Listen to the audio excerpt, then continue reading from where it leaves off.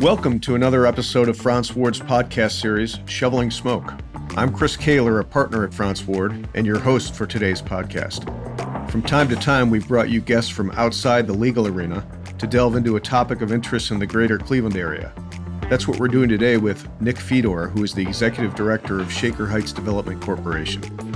I'll let Nick explain his organization and its goals in more detail in a minute, but in a nutshell, the corporation has set up a fund to allow interested people to make an investment and have a financial stake in redeveloping of Shaker Heights.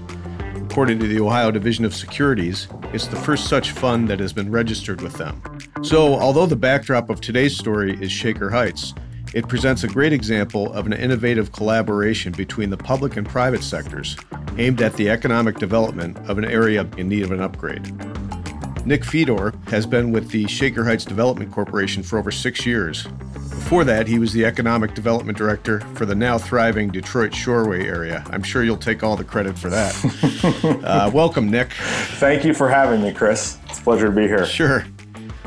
Also joining us, because we can't completely ignore the legal piece of the project, is my partner, Carl May.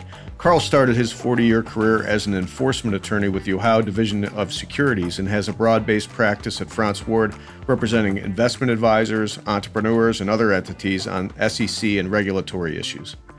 One aspect of his work is assisting clients with securities offerings, which was his involvement in Nick's project. Thanks for joining us, Carl. Delighted to be here. So, Nick, before we get deeper into your organization and the fund, can you tell us how you first got into economic development?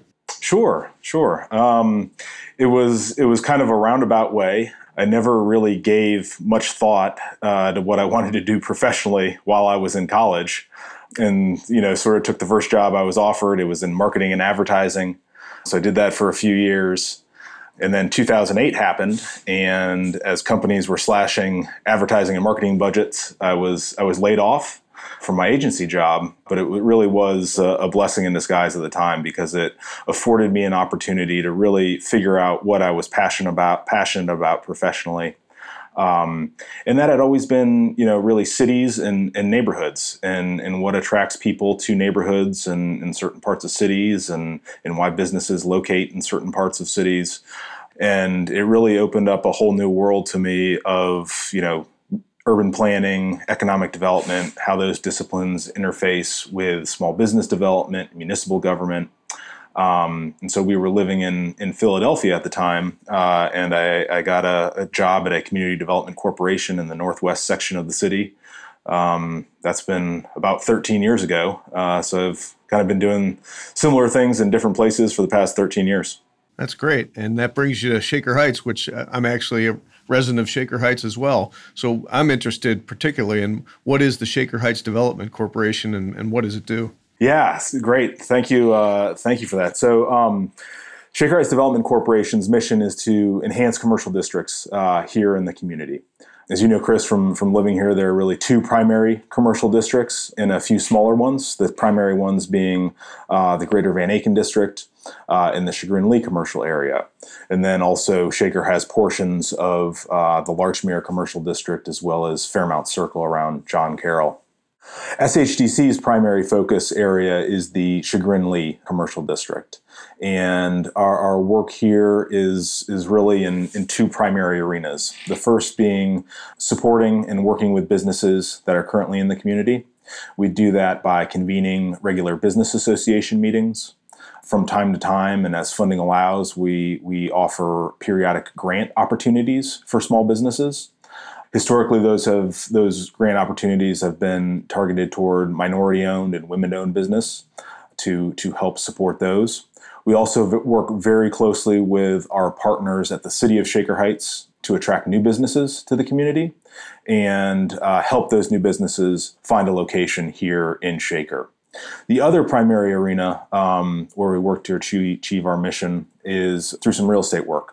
We own a few commercial properties. We manage a few commercial properties in the Chagrin-Lee area.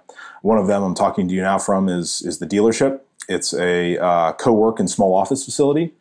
And there are also a couple other small commercial properties that we're responsible for. And then the new and exciting arena that we're moving into is with the Shaker-Lee Development Fund. Okay. And before we talk about that, I'm guessing that other cities, municipalities, neighborhoods have these type of development corporations like Shaker Heights does. Is that right? Yeah. So in the city of Cleveland, most neighborhoods have a community development corporation that serves the neighborhood. And the services that those CDCs provide are really unique to each neighborhood. In the first suburbs of Cleveland, those communities that border the city, it's a slightly different story. Shaker is one of a handful of the communities that do have a CDC. Cleveland Heights, South Euclid as well. I believe Maple Heights is getting theirs off the ground. And Lakewood probably has the longest standing and most well-known of the first suburb CDCs. So it's a tried and true system within the city, and more first suburbs are beginning to adopt that as well. So maybe the fund and what you're doing there can translate to other CDCs as well. Yeah. What is the fund? What is the Shaker Lee Development Fund? Yeah. So the Shaker Lee Development Fund is a new initiative, but it has been years in the making, and it's come about for a couple primary reasons that I'll get more into. But the Chagrin-Lee area is a really unique and diverse, in many regards, a great business district. There are many long-term committed property and business owners here that have been here for a while and are doing great things. Contrast that with there are some vacant properties. There are some properties in need of upkeep and improvements, and there are some vacancies. So the fund is really in response to those commercial properties in the district that have deferred maintenance, that are vacant, that we feel have more potential, and the business community and stakeholders here feel have more potential as well. And of course, to realize that potential, it always helps to have some money and some funds, right? So you can't do these things for free? Exactly. Well, we are a nonprofit, but we still do need money to do projects. So Shaker Heights Development Corporation has done two smaller projects, or similar projects, I would say, on a smaller basis in the past 5 or 6 years. The first was in 2016, 2017 timeframe, where SHDC partnered with 6 or 7 Shaker residents, all very civically minded and invested in the community. And the organization, along with these individuals, pooled our funds together to acquire a building that had been vacant for 10 plus years. It was the old Lee Road nursery, plant nursery. And we acquired that. Our group acquired that. We made some improvements to it, and we got it ready for a new doggy daycare and boarding business called Process Canine. If there are any pet owners who are listening in the area, probably are familiar with the business. Dozens of dogs go throughout that business on a daily, weekly basis. And since it opened in 2016, it had really been going gangbusters. And our initial intent with that project was that if the business was successful and if it was growing and in a position to acquire the building, we wanted to make that happen. So, like I said, they opened to a very favorable reception. Business has been going well for them, and they ended up being in a position to purchase that property from our group in 2018. And so, with the organization and the initial investors essentially getting our seed investment back, we were in a position to look for potentially another opportunity. And coincidentally, the property just to the north of where Process Canine is located came on the market. And so SHDC, along with this same group of investors, used the initial funds to acquire the property next door. When we acquired it, it only had one tenant. It's a building with 3 commercial storefronts. So we were fortunate to find a couple additional tenants, one being actually Process Canine's new training center. They expanded out of their initial footprint. And then we found a new business, a Shaker-based entrepreneur who had been in the dog grooming industry for a number of years, wanted to go out on her own, and made that leap in January of 2020 in the midst of the pandemic, and opened a business called True Vibes Unleashed that not only does dog grooming, but you also can go there and do yoga with your dog. and she's also a certified Reiki practitioner. So that's a long way of saying that this property that we acquired a couple of years ago with our initial small group of investors, we were able to fully tenant, and it's home now to minority and women-owned businesses here in Shaker. And so that's really the genesis of the fund. And our organization wants to be as broad-based in the community as possible. We don't necessarily want this opportunity to be only for a small group of folks, accredited investors, which is why we started talking about a broader effort and how we got connected with Carl. Using those two initial projects as a model and then transitioning to something a little bigger like the fund, at any time did you have any pushback from citizens or the government, or was everybody on board? Yeah, so that's a great question. And I mentioned it's been a long time in the making. Part of it is due to just the current pandemic and us starting it in the late winter of 19, early 20. But there really were a number of considerations and viewpoints and objectives and sources of friction to work out. Our organization has a board of 20 or so folks, but I mentioned we partnered with 6 or 7 individual investors in those first 2 projects. And obviously, getting their buy-in and their perspective was important. So I wouldn't say it was necessarily herding cats, but it was a lot of viewpoints and a lot of potential sources of friction to work through in the planning stage. From SHDC's standpoint, we wanted this to be an initiative that could be as legally accessible to as many people as possible, while still balancing that with being able to actually raise money to have an impact on the corridor, meaning to be able to actually acquire and improve property. So we wanted to offer 2 options, one for higher net worth individuals who may be more experienced in these types of investments, and one for folks who are very civically involved and want to have a seat at the decision-making table and be involved in this process and what we're collectively working to do on Lee Road. In terms of, you mentioned pushback from the government, we're fortunate to have great partners at the City of Shaker Heights, from Mayor Weiss through his departments that we work very closely with, Economic Development Department, Planning Department, among others.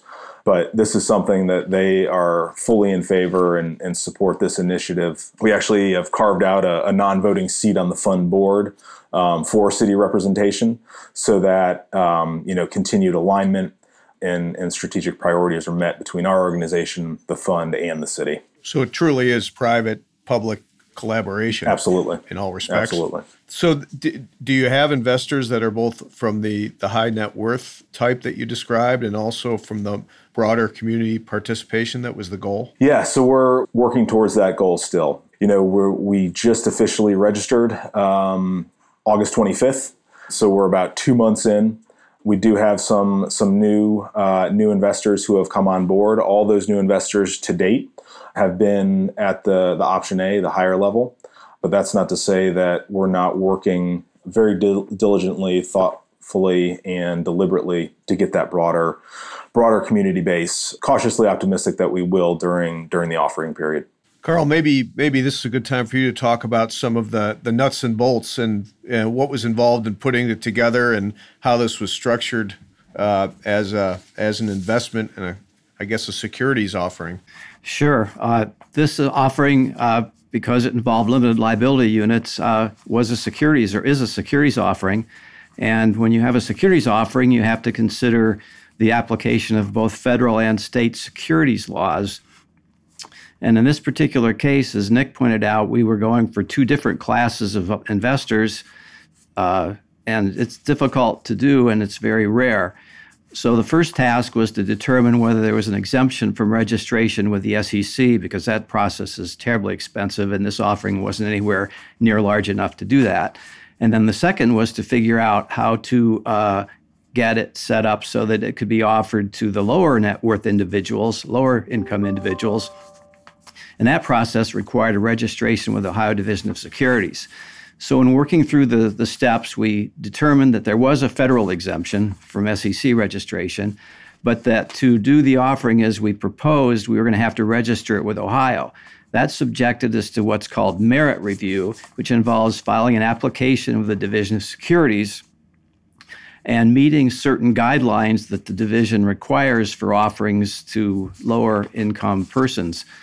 And that involved merit review, which includes various standards for investor suitability, a number of guidelines relating to fees, structuring, the disclosure document, the voting rights and membership rights of the members. It's a very complicated process, and it takes quite a while to get through, but we did it. And I have to say, the Division of Securities were very, very supportive and cooperative in working with us and applying the guidelines in a way that we could accomplish our objectives. They understood what we were trying to do, and we were able to register it with the Division of Securities.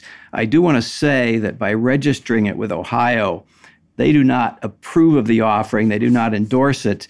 They merely state that it meets their guidelines.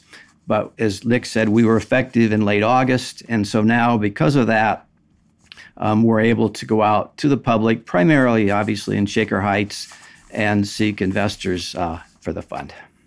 And how long did it take from conception, I guess, to the point where fundraising could actually begin? Nick?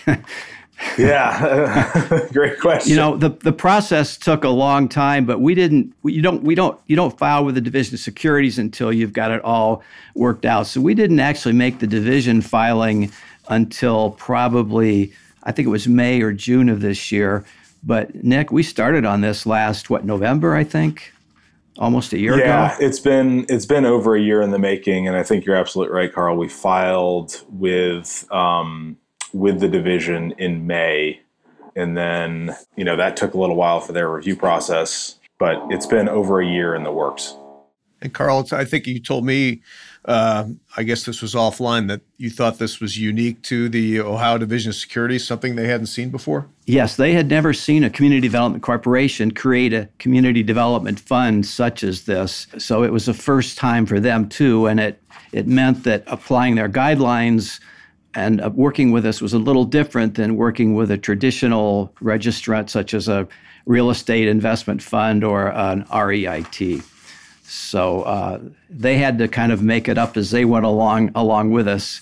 But as I said, it was they were very cooperative and understood what we were trying to do and helped us work through the guidelines to make it fair and reasonable and fully disclosed to the potential investors. Carl's being a little bit modest here, and he has been nothing short of an invaluable team member with his guidance and knowledge on this, because our team was not starting from scratch, but don't have near the experience and knowledge that Carl brought to the table. We did a few projects, and we have some attorneys on our board who know enough to be dangerous. But we were fortunate to have Carl's from a securities standpoint and to help interface that with all the other objectives we were trying to meet, both from a community development corporation standpoint and mission standpoint, and incorporate and make it accessible to the community. That's very kind of you to say, Nick. I'm not from Cleveland. I'm not even from northeastern Ohio. So I came here and chose to live in Shaker Heights. And I have to say, I'm very glad that I did. And I'm very pleased to have had this opportunity now to give back to the community that I care deeply about. So is something like this, it seems to be working well, both from the initial projects and now this innovative fund. Nick, and I guess Carl from a legal perspective and Nick from a private-public collaboration perspective, is something like this replicable in other CDCs or other cities? I would say from a public-private partnership standpoint, absolutely. Obviously, a similar initiative would be tailored to the specific needs of that specific community. But I could certainly see this model being replicated in other communities in Northeast Ohio or even Ohio. Unfortunately, there wasn't a very close geographic model for us to kind of look to for best practices. We had to look all the way to California and a neighborhood in Los Angeles that actually was about a year ahead of us in terms of timing. They launched their community-based real estate fund in the summer of 2020, I believe. And so, seeing what their unique objectives were for their community and how they structured their offering was helpful as we were looking at different models and options for our Shaker-based fund. Carl, from a legal perspective, replicable somewhere else? The Little Tokyo Fund was helpful and gave us some guidance. It was very different and wasn't a perfect model. So although useful, we pretty much had to create our fund out of whole cloth. I do think, I agree with Nick, this could be a model for other communities. But one thing that was very important in our process was that the Shaker Heights Development Corporation has been around for a long time, has been doing development work, and most importantly, had done these two projects that Nick described. In general, the Ohio Division of Securities won't let a novice company come in and raise money for a project. You have to show that you've got some experience. So if a community development fund was formed for another city without any prior history, without any experience, the division might say, you don't have the experience to go out and start a fund for the first time. So that was a very important factor in getting our registration through the Division of Securities. So what's the current status, Nick? So current status is we have raised $475,000 to date, both in cash and some assets, some property assets. Our goal is $5 million. Our minimum threshold when we can break escrow is $550,000. So we're well on the way to hitting that. But again, in order to really have some of the outcomes that both the fund and the organization, the community, and the city really want to see, we certainly need north of $550,000, which is why we're going to keep going, obviously. But we're off to a good start so far. So what's the investment procedure, or can you provide a link or where people can find more information if they're interested? Yes. So the first step is really on the SHDC website, and that's shakerdevcorp.com/the fund. We've got an overview and some frequently asked questions up on the website to give people a little bit more information and hopefully answer some of those questions off the bat. And if folks are interested, they can get in touch with myself or my colleague, and we can go into detail on the offering circular, operating agreement, and subscription agreement, and all the kind of nitty-gritty details of the offering.